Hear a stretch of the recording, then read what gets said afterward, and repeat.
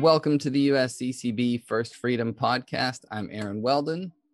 And I'm Mary McCluskey, joining you from a coffee shop in Calumet, Michigan. Thank you so much, Mary, for joining us today. Absolutely. I'm always up for an adventure, Aaron. Well, recently, the USCCB Committee for Religious Liberty worked with scholars to produce a series of essays on some foundational topics in religious freedom. And over the course of this year, we will be publishing those essays on our website, www.usccb.org/firstfreedomblog. Our first piece from this project will be from Richard Garnett, giving a basic working definition of religious liberty.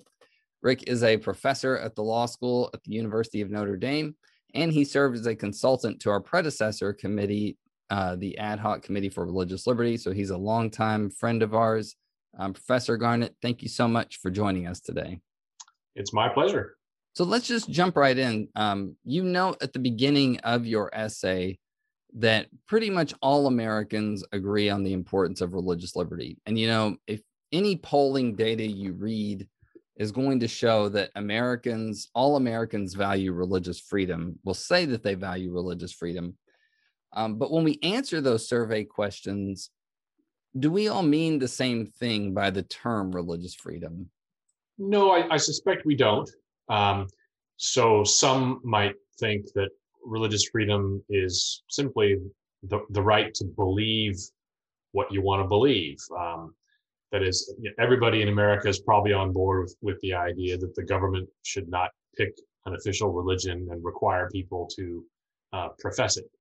But that's actually a pretty limited understanding of religious freedom. I mean, it's a good thing to have it, but in our traditions, we've thought of religious freedom as including more than that.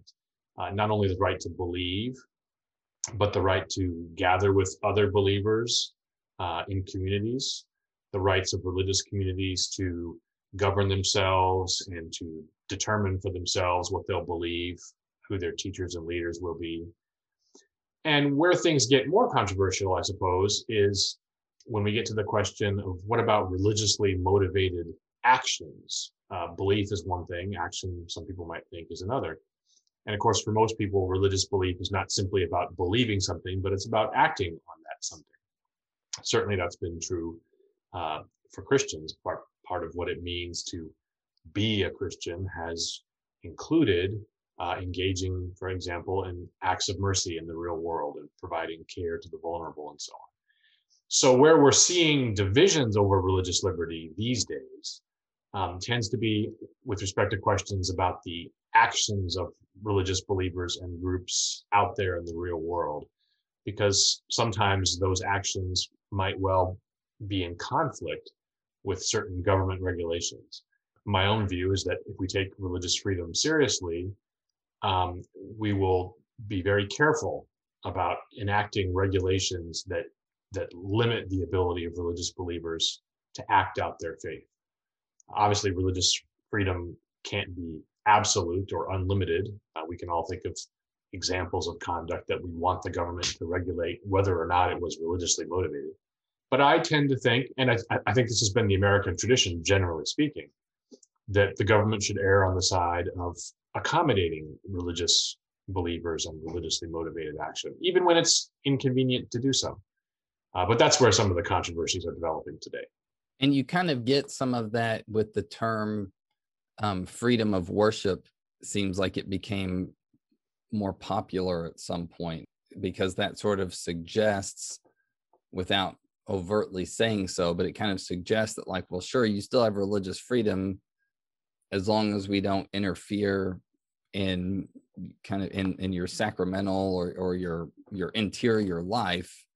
And it could still be, and people, I think, still sincerely believe that they're protecting religious freedom. Sure. Is that right? And again, historically, to achieve was a pretty big deal. After King Henry VIII took over the church in England, for example, it was illegal for Catholics to worship publicly.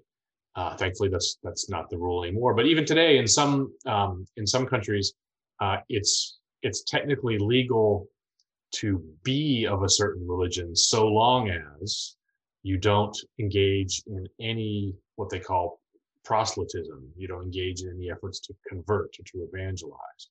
So there are countries around the world where Christians, in theory, have the freedom of worship, but not the freedom to do much else. And again, in America, the religious freedom has almost always meant more than just freedom of worship. And so I think it's appropriate to be concerned when we see American officials, especially in the context of foreign affairs, adopting this language of freedom of worship. Again, that's to make sure that other countries provide, but that can't be all that it means for us. So in your talking about in this essay that we'll be releasing pretty soon, you say that there are basically three views of religious freedom. I found your taxonomy helpful. One time I had to give a talk in a diocese about Pope Francis and religious freedom, and I actually thought that your kind of way of breaking it up was helpful and memorable. So can you talk about what are these three views that you describe in this essay? First of all, just give us the basic description of them. Yeah. Now I should be clear that this categorization is not original to me. I wish I could say I thought of it because I think it's pretty clever, but it's not mine. But in the essay and in other places, I've talked about the freedom from religion, the freedom of religion, and then freedom for religion. And these three different ways of thinking about religious freedom, they are distinguishable, I think. You can have all three, but it's important to not settle for just one. That is, it's particularly important to not settle for quote unquote freedom from religion. So when I say freedom from religion, there's a law firm called the Freedom from Religion Foundation, and they're pretty energetic litigators. And what they mean is they don't believe that religion should intrude into the public life of our political community and into the public square of civil society. So they want to say that part of what religious freedom means is that people who don't want to be exposed to or affected by religion have a right to kind of keep it away from them. In some instances, I think this way of thinking is quite misguided. I don't believe that anybody has a right to sort of go through life demanding that they never are exposed to other people's religion. That's unless you want to live in a bubble, that's going to happen to you. But there is an aspect of that freedom from formulation that I think we can embrace, and that is that nobody should be coerced to embrace or practice a religion that is not their own. This is made very clear in the opening paragraphs of the Second Vatican Council's Declaration on Religious Freedom, that part of what it means to be human and to have human dignity is to have the freedom to respond freely when it comes to the search for truth and the search for God. So if we think of it in those terms, freedom from religion is an important first step. Again, it shouldn't mean that the government silences religious believers in the public square so that nobody else is ever bothered by them. In a pluralistic society, you're always going to be exposed to things that are maybe different than your own views, and that's fine. But if we think of it just in terms of no coercion, that's a good first start. People should be free to choose their own religion, and that includes the right to choose not to embrace religion. Now, for those of us who are Christians and Catholic Christians, it's not that we think all religions are the same or that there's no such thing as religious truth. I mean, we believe that there is a truth about the world, and that God made us to know, love him, and serve him in this world and be happy with him in the next. And we're supposed to be pursuing the good of religion. And yet we also believe as Catholics that the choice to embrace what God has revealed needs to be a voluntary one. So that's kind of my thinking of freedom from. Do you want me to keep going? Yes, please. Mm-hmm. Okay. Well, the middle one, freedom of religion. What I mean by that is think of it as an equality rule. So in a political community that has freedom of religion, this is basically a way of saying that so far as the government's concerned, it doesn't matter what religion you are. You are citizenship doesn't depend on what your religion is. Your ability to go to university or to vote shouldn't depend on what religion you are. And we can take it even farther and say, religious activities should be treated no worse than similar secular activities. So on this view, if we have secular hospitals, well, religious communities should be able to run hospitals, and religious schools should be able to operate on equal terms with non-religious or state-run schools. If the government has a scholarship program like Pell Grants or perhaps a school choice program, people should be able to use those benefits at qualified religious schools as well as secular schools. Again, the idea here is equal treatment, non-discrimination, and so on. Again, this is a very important dimension of religious freedom, as I'm going to suggest. I don't think it is quite enough, but it's good. And the Supreme Court has very much embraced this idea. Over the last 40 years or so, there's been a lot of twists and turns in the court's religious freedom doctrines, but it seems pretty well entrenched now that the government is not supposed to discriminate against religious believers or religious practices. The Supreme Court just recently ruled that it was unconstitutional for the state of Montana to exclude religious schools from a scholarship or a tax credit program that it was running. And this coming year, I'm really excited. The Supreme Court has agreed to hear a case that I've been following for almost 30 years now out of the state of Maine. Maine has a policy of allowing kids to use public funds to attend the high school of their choice, even if it's not their local high school. But it can't be religious. It can be a super fancy prep school, but it can't be a Catholic school. And I'm very confident that the Supreme Court is going to invalidate that practice and say, no, if Maine is giving people money to pay for high school education, then the beneficiaries of that program have to be able to use that money at a religious school too.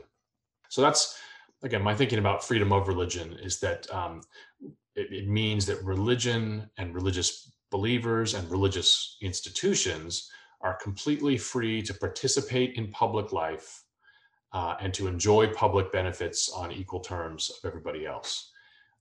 This is a rule of denominational equality, right? No preferences between Presbyterians and Methodists, say. But also, it's a broader rule that doesn't permit the government to disadvantage religious practices and believers at the expense of non-religious ones.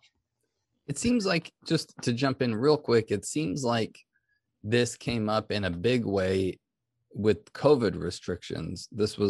It seemed to me that that the argument often made for lifting some restrictions was precisely this kind of freedom of religion type argument of, you can't allow these other businesses or institutions to open up and then have worse restrictions on religious communities. Do you think that that's a fair way to? For sure. To read that? That's a great illustration of the point. As people probably know, there were disputes around the country having to do with COVID-related regulations, particularly regulations on public gatherings. And over the course of the pandemic, the court, especially the Supreme Court, considered a number of these cases and controversies. And I think the justices were sensitive to the fact that, we didn't necessarily know what was going on, and we were appropriately nervous about the risks associated with public gatherings. But as the year went on, the Supreme Court gradually, but I think firmly and clearly, told local officials and state governments, look, you have broad authority to respond to a pandemic and to enact public health related restrictions. But when you're doing that, you can't treat religious gatherings worse than other similar gatherings. It's important to know, the claim wasn't that, any regulation of a religious gathering is unconstitutional. That would be a different argument. It was a more modest claim, again, a freedom of religion claim, which was, take Nevada, for example. I mean, they were allowing casinos to pack the house, but they weren't permitting indoor religious gatherings except under very stringent conditions. And, you'd see pictures of these cavernous churches in New York or Los Angeles where, only 10 people were permitted to come into a place that seats thousands, but at the same time, it was totally fine to pack the Costco. So too with outdoor gatherings in particular, right? I mean, obviously early in the pandemic, there were some strict limits on all outdoor gatherings, but as time went on, it seemed as though religious gatherings were being singled out for more disfavorable treatment. And this was particularly the case in New York when the Supreme Court intervened in that controversy. So you're exactly right to raise that as an example, that one of the things freedom of religion means is that religious activity needs to be treated at least as well and at least as favorably as comparable secular activity. I think that what you just described as freedom of religion, I think that seems, pretty intuitively appealing. Like you said, it seems to me like a lot of arguments on some of these big public cases are made in freedom of religion type terms. But generally speaking, for those of us who work in who do religious liberty type work, and especially from the religious perspective, we want to promote this freedom for religion. Can you talk about that? What is freedom for religion? How is that any better than freedom of religion? Well, I think it's a complement to the first two senses that I've mentioned. It's a supplement. And I think it's crucially important. So maybe the first place to start is just to realize that, especially in the Christian tradition, freedom, it doesn't mean merely the absence of restraint. That freedom has this positive dimension too. To be free to do X, it's not only that you're not forbidden by the government from doing X, it's that you actually have the capacity and to do X. So when I say freedom for religion, I'm thinking really, I get this idea again from others, but I think it comes through really clearly in the Second Vatican Council's Declaration on Religious Freedom, where in the same document where the Council Fathers say that coercion in religious matters is not permissible, they say, but this doesn't mean governments shouldn't care about religion or that they should be indifferent to it. Instead, the Council Fathers said that governments should take care that the conditions for religious freedom are healthy, and that governments should want to enact policies that help religious believers and religious communities to flourish. Again, to do so in a non-coercive way. But the point is, freedom for religion, it treats religious freedom as a good thing, as something that we want. Just like we want clean air and clean water, we should want it to be the case that people are able to enjoy religious freedom, and that includes religious groups.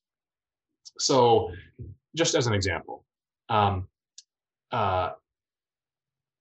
consider the tax exemptions that exist for religious and other charitable organizations.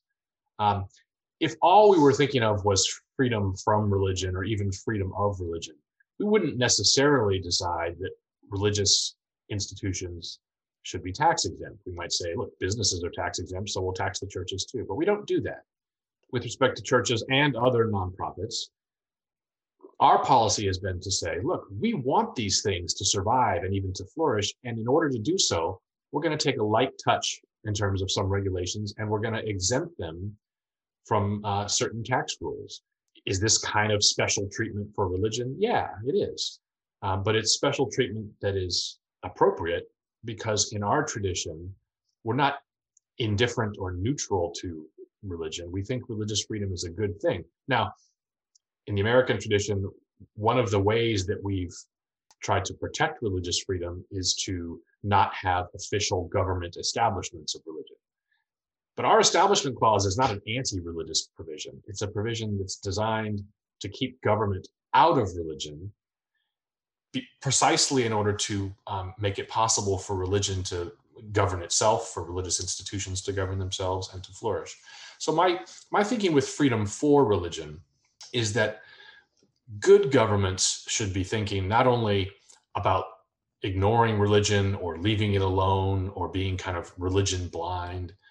It's important to be neutral, but we can do more. We can think about policies, again, that make it possible for religious institutions to do their good work, to flourish, to govern themselves. And this is going to mean sometimes that religious institutions are treated specially, they're treated distinctively. But that's okay. That's not unfair. That's not coercion. That's just recognition by the government that part of what human flourishing and the common good involve is a healthy, robust, lively freedom of religion. So I think freedom for religion is an important part of the big picture. You could imagine a community that stopped at freedom of religion. That would be a better community than one that didn't have freedom of religion, but we can do more. And I think, again, in the American tradition, I think we have done more, but increasingly there's, if you talk about things that are controversial, there are those who say, look, religion is nothing special. Some people like football, some people like environmentalism, some people like religion. It's no different than anything else. Yeah, churches make people happy, but so do soccer teams. And on this line of argument, it's inappropriate to treat religion with any kind of special solicitude. But I think that's a mistake. And I think American law and traditions and history, if you understand them correctly, they point in the freedom for religion direction also.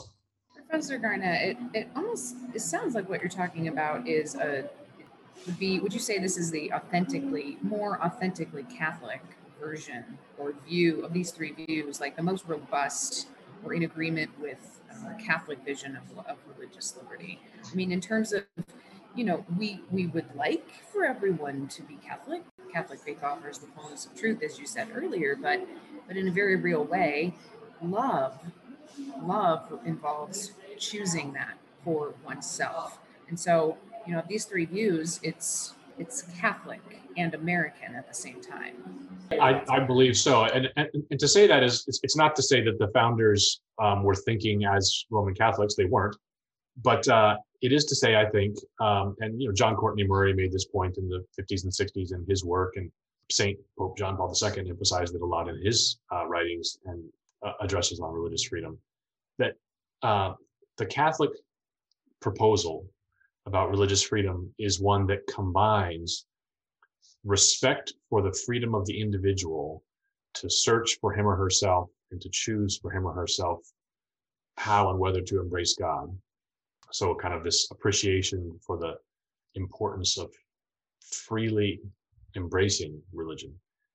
At the same time, the church proposes that, as you said, the fullness of truth is instantiated in Catholic teaching, and that religion is a good thing, and that it actually is a good thing for people to search after God, and as the Second Vatican Council says, to search for the truth and to cling to it once it's found.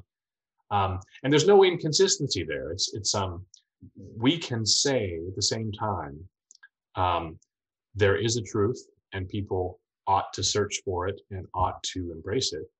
And we can say that because we're endowed by our Creator with dignity, that it has to be a matter of free choice whether or not to embrace that truth.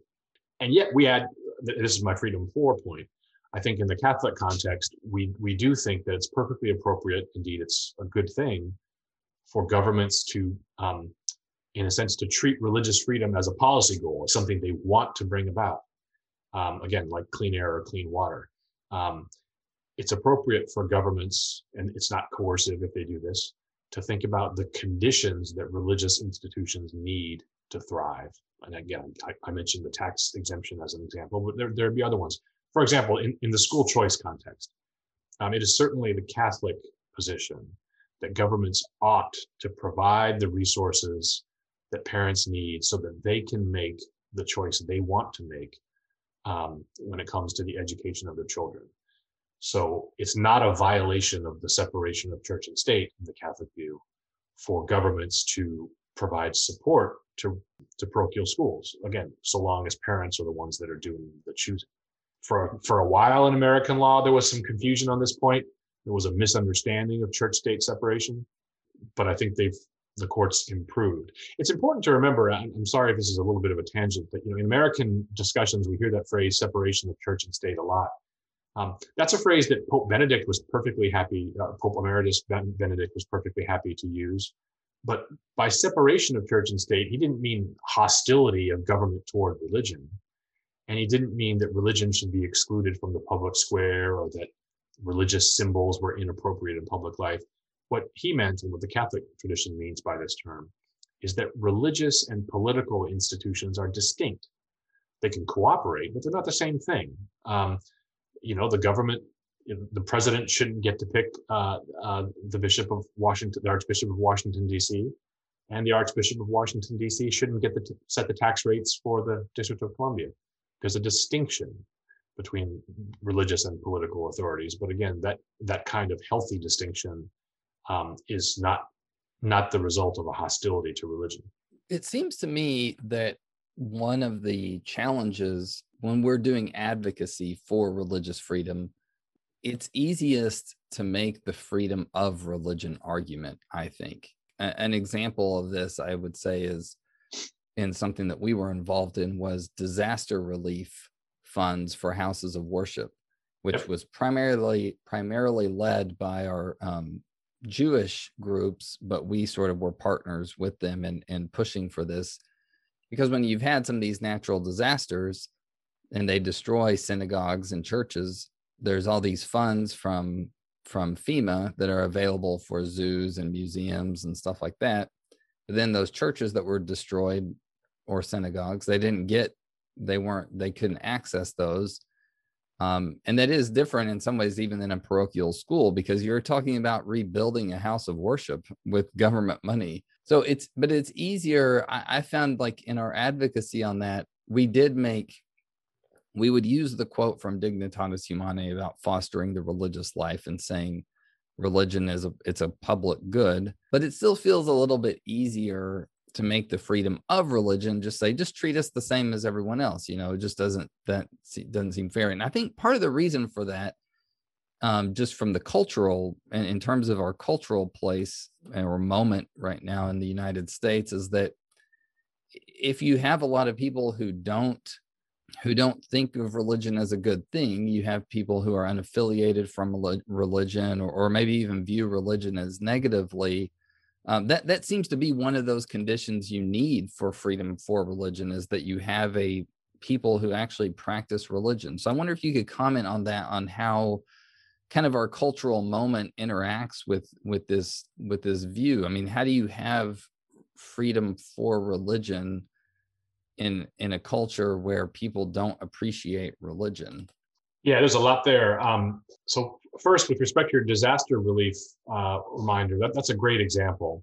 And it's an example of how the Supreme Court has refined its thinking, and how courts generally have refined their thinking about what church-state separation really means. So there was a time when we might have thought, look, separation of church and state means no money and no support can go to religious institutions, period. But that can't be right. I mean, if a church is burning down, the fireman's going to go put it out, right? And the courts always understood that. And so I think, like in the disaster relief context, you're right that the freedom of religion argument is a pretty powerful one, because in a sense you're saying, look, the public has an interest, an entirely secular interest, in there not being a bunch of dilapidated, dangerous, falling down buildings after a flood or an earthquake. And so the reason why the government is helping to fund, say, the rebuilding of a church structure is not because it's trying to, establish a particular denomination or, directly fund religious worship. It's pursuing a secular interest, namely not having collapsing buildings which are dangerous, right? A similar example to your disaster relief one, I think, is the paycheck protection policies that we put in place after the COVID broke out, right? There were some people who objected to the fact that many people who worked for religious institutions were allowed to benefit from these paycheck protection policies. They said, what's the government doing paying the salaries of a church worker?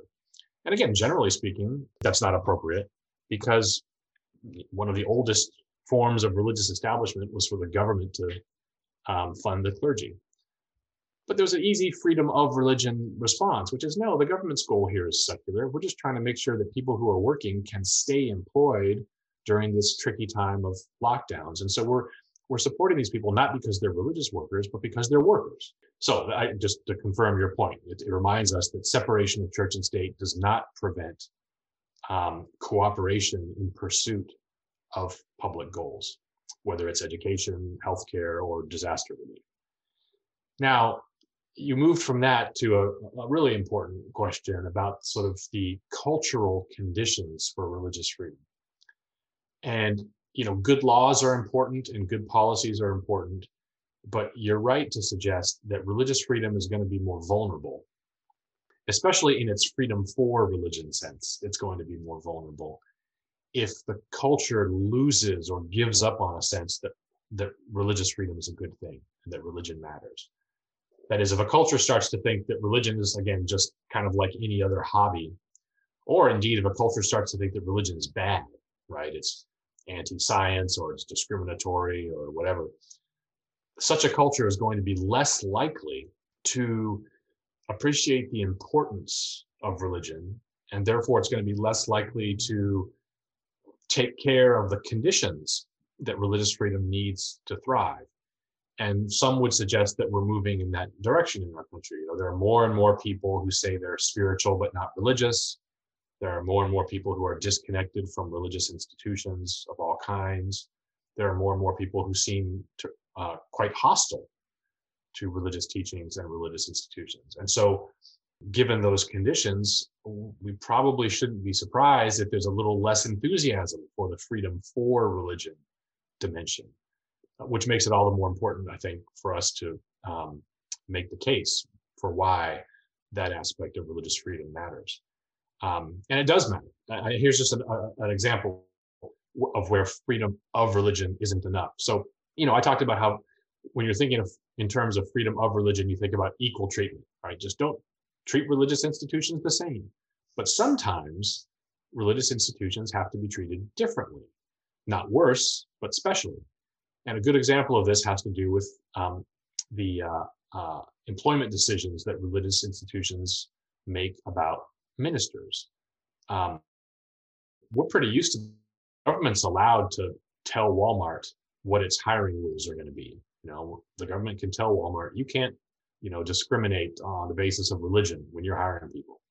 But a religious institution does need to be able to make employment decisions that reflect its mission and its charism and its character.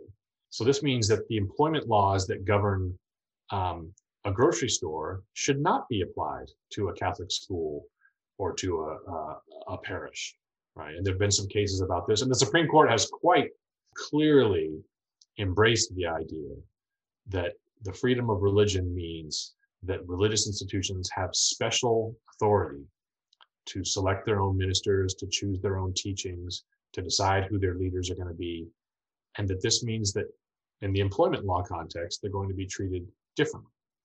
So that's an example of where freedom of religion probably wouldn't get us as far as we need to go. But to your point, these cases might well become more controversial if the culture stops thinking of there being anything special about religion. When we think about religious freedom, I think that, and going back to that very first question, do people have something different in mind when they think about religious freedom? I think most of the time people are thinking about individuals not being coerced. And obviously that's important. And so many of the kind of stories we tell about religious freedom, especially if we're talking about martyrs or things like that, we're talking about individuals who are true to their conscience or something like that. And so, but it's important to make the case that religious freedom is also for entire institutions. And again, we've kind of talked about this a little bit in talking about, the church being able, or religious institutions being able to make their own decisions and hiring and things like that. That's about the institution, not just about individuals. But can you just say a little bit more to make that case for why religious freedom matters, not just for individuals, but for institutions? Yeah, it's a great point. I mean, religious freedom has a personal or individual dimension, and it also has a social or communal dimension. So, as you said, we're very used to thinking about kind of heroic individual martyrs. We're used to thinking about religious freedom in terms of the conscience. Think of the movie adaptation of St. Thomas More's life, where at least in the movie adaptation, the real struggle had to do with St. Thomas More's own personal conscience and his reluctance, his refusal to say something that he thought was not true. And that's a very important dimension of religious freedom. So, religious believers as persons have a right to not be coerced, have a right to not be discriminated against on account of their religion, and so on. But in the Catholic Church's tradition, and also in the American constitutional tradition, it's very clear that part of what religious freedom involves is the freedom to come together, to form groups, to form communities, congregations, to worship together, to pray together. Religion needs these social structures to thrive and survive. It's difficult for a religion to survive simply in the minds of a particular person. This includes the freedom of a religious institution to decide for itself, as a group, as a community, what its liturgy will be, what its teachings and requirements will be, who will be a member and who won't, who will be a leader or a minister and who won't. If the government was able to supervise, what a religious community's membership requirements were, or what its creed would be, or who its leaders would be, then it really wouldn't be free. And again, we've seen this in some jurisdictions around the world. We've seen it throughout history. But I think one of the achievements in the American experiment in religious freedom has been to appreciate the fact that religious communities do have some self-government rights. Not unlimited, obviously. I mean, religious groups have to abide by all kinds of laws and they can't abuse their members. But at the same time, we've recognized that there's something different about a religious community that separates it from, like I said, a grocery store, or even frankly from a Boy Scout troop. Religious communities are separate.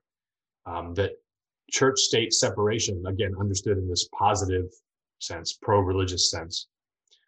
Church-state separation means that the government lets religious groups govern themselves. Again, we've mentioned the Second Vatican Council's religious freedom document several times. This comes through very clearly in that document. That document emphasizes human dignity. It emphasizes personal freedom, but it's also very careful to emphasize the freedom of groups, the rights of religious communities to form schools, to form agencies for carrying out charitable works, and so on.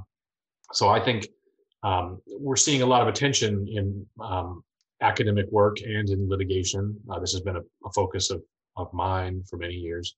We've seen a lot of focus on the role and the rights of religious groups. One of the things that some unfree countries do, that is one of the markers of an unfree country, tends to be that even if they allow people to believe what they want, they don't allow them to form associations and groups. They find these groups unsettling or threatening. I think we can say this about the People's Republic of China even today. These countries tend to not have a vibrant civil society. But in the United States, that hasn't been our practice. I mean, you think back to, when Alexis de Tocqueville is wandering through America, he's really struck by how America has all of these associations and groups that people just come together to promote common projects. And one of the ways they do that is by forming church communities. And again, these church communities have a right to govern themselves and to control their membership and control their teachings. And that's important. Professor Garnett, we talked a little bit earlier about church teaching, and you mentioned, documents of Vatican II throughout your comments, but could you talk a little bit about church teaching? I mean, how does this come into play with the relationship, particularly with freedom for religion? Yeah, I think this is a point that the church has emphasized, and it's something that it's not unique to the Catholic tradition, but I think has been distinctively developed in our tradition. And that is, again, an appreciation for the following two facts. First, that the freedom of religion includes the freedom to come together as groups, and that it really requires groups and institutions and communities, that we really can't enjoy true religious freedom by ourselves. And then the second point is that the church has insisted that governments should respect this fact, that governments should respect the appropriate independence of religious institutions. Their right to be themselves should not make them water down their character just because they happen to be engaged in providing public services. So a Catholic hospital should be able to be a Catholic hospital. A Catholic school should be able to be a Catholic school. And that government should also think about ways to facilitate these groups doing the good works that they do. And again, we mentioned the tax exemption example. I mentioned the school voucher example. These are ways that governments help religious institutions to thrive, not because they're interfering in religious liturgy and worship, but because they're doing their appropriate part to support these institutions that are necessary for human flourishing. And again, even in a community that respects separation of church and state, like ours does, it's perfectly fine for the government to say, you know what, these institutions are important to the common good. And so we are going to do what we can to help them to do their own works. And that's something that I think in the Catholic context, we've tended to emphasize. We usually like to try to end with something that's practical. I think that's a little bit tough with this because we've just been trying to talk about a more general definition of just what is religious freedom and trying to get a better kind of handle on what it is we're even talking about when we talk about religious freedom. But I do think that there is something that you can get at that's practical here, which is that which gets at this point about what kind of culture or what kind of society we live in. When we talk about religious freedom being partly about freedom for religion, involves having a certain set of conditions to be truly free. There obviously the law is important, but there are also some cultural conditions that need to be there. To be truly free involves living in a society where people actively seek religious truth. Do you have any thoughts on how, just regular Catholic in the pew, how can we build that kind of society? Yeah, it's a great question. Obviously, there's lots of work for lawyers and activists to do in terms of promoting certain policies or filing lawsuits and such. But I think you're right to remind people that at the end of the day, religious freedom in this rich, full sense depends on the efforts of believers, of folks in the pews, of people in our communities and neighborhoods and parishes. So I think it's very important for Christians and especially for Catholics, we don't always do as well at this as we should have, but to throw ourselves into our institutions, right? If we want religious institutions and groups and societies to thrive, we need to do our part to create the necessary conditions for that thriving. And that means volunteering. That means participating in religious institutions, and it means supporting them financially. It's a good thing to pray at home, and it's a good thing to go to mass on Sunday. It's a necessary thing, but we shouldn't settle for that. If we're going to do our part to help support religious freedom in its social sense, we should be thinking about what we can do to help crisis pregnancy centers, parochial schools, Catholic hospice care providers. Those institutions, again, depend on, they don't run of their own accord. They depend on our support.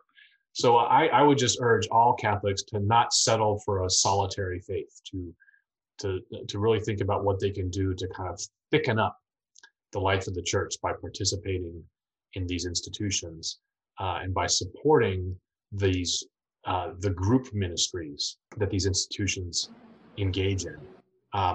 And that can have a very important practical effect, not only of helping the groups do a better job, but also it has kind of a modeling or evangelical role. People notice, people see Catholics getting involved in communal activities, group activities, helping to spread the faith to others, helping just to do good works for other people, to educate other people's children, even if their kids might be out of school. An analogy to this in my hometown right now, a lot of us are really worried that travel baseball is taking over and that community-based recreational baseball is suffering. And I played baseball as a kid. I liked it, but I was never particularly good. But I really buy the idea that a community needs ways for low-income kids who can't afford to do travel baseball, or for kids who just aren't very good, to be able to play rec league. But you know what? If a rec league is going to survive, it needs volunteers. So I've always been impressed in my town by people who commit a ton of time to these recreational little leagues, even when they don't have kids involved. Well, obviously, a church is not the same thing as a little league, but churches need people to be involved. So I would encourage everybody who's listening to us to think about the possibility that if you really care about religious freedom, figure out how you can volunteer at your parish, what you can do to support a Catholic school nearby, a Catholic hospital nearby, a soup kitchen, and so on. Those institutions need our help. Professor Garnett, this has really been a great conversation. I think it's helpful. I think this kind of back to basics type conversation, we probably really can never overdo it. So I really appreciate this. I think it's a very, very helpful kind of clarifying way of understanding religious freedom, what you've talked about today. So thank you so much. It's great. It's my pleasure. Thanks for all the work you're doing. So we've been talking with Rick Garnett about his recent essay. It will be published very soon by the Committee for Religious Liberty at www.usccb.org/firstfreedomblog. I'm Aaron Weldon. I don't know I'm here. Mary is here. Okay. I can hear you. I just couldn't push any buttons. Okay. And I'm Mary McCluskey. Thank you so much for joining us for this episode of the First Freedom Podcast.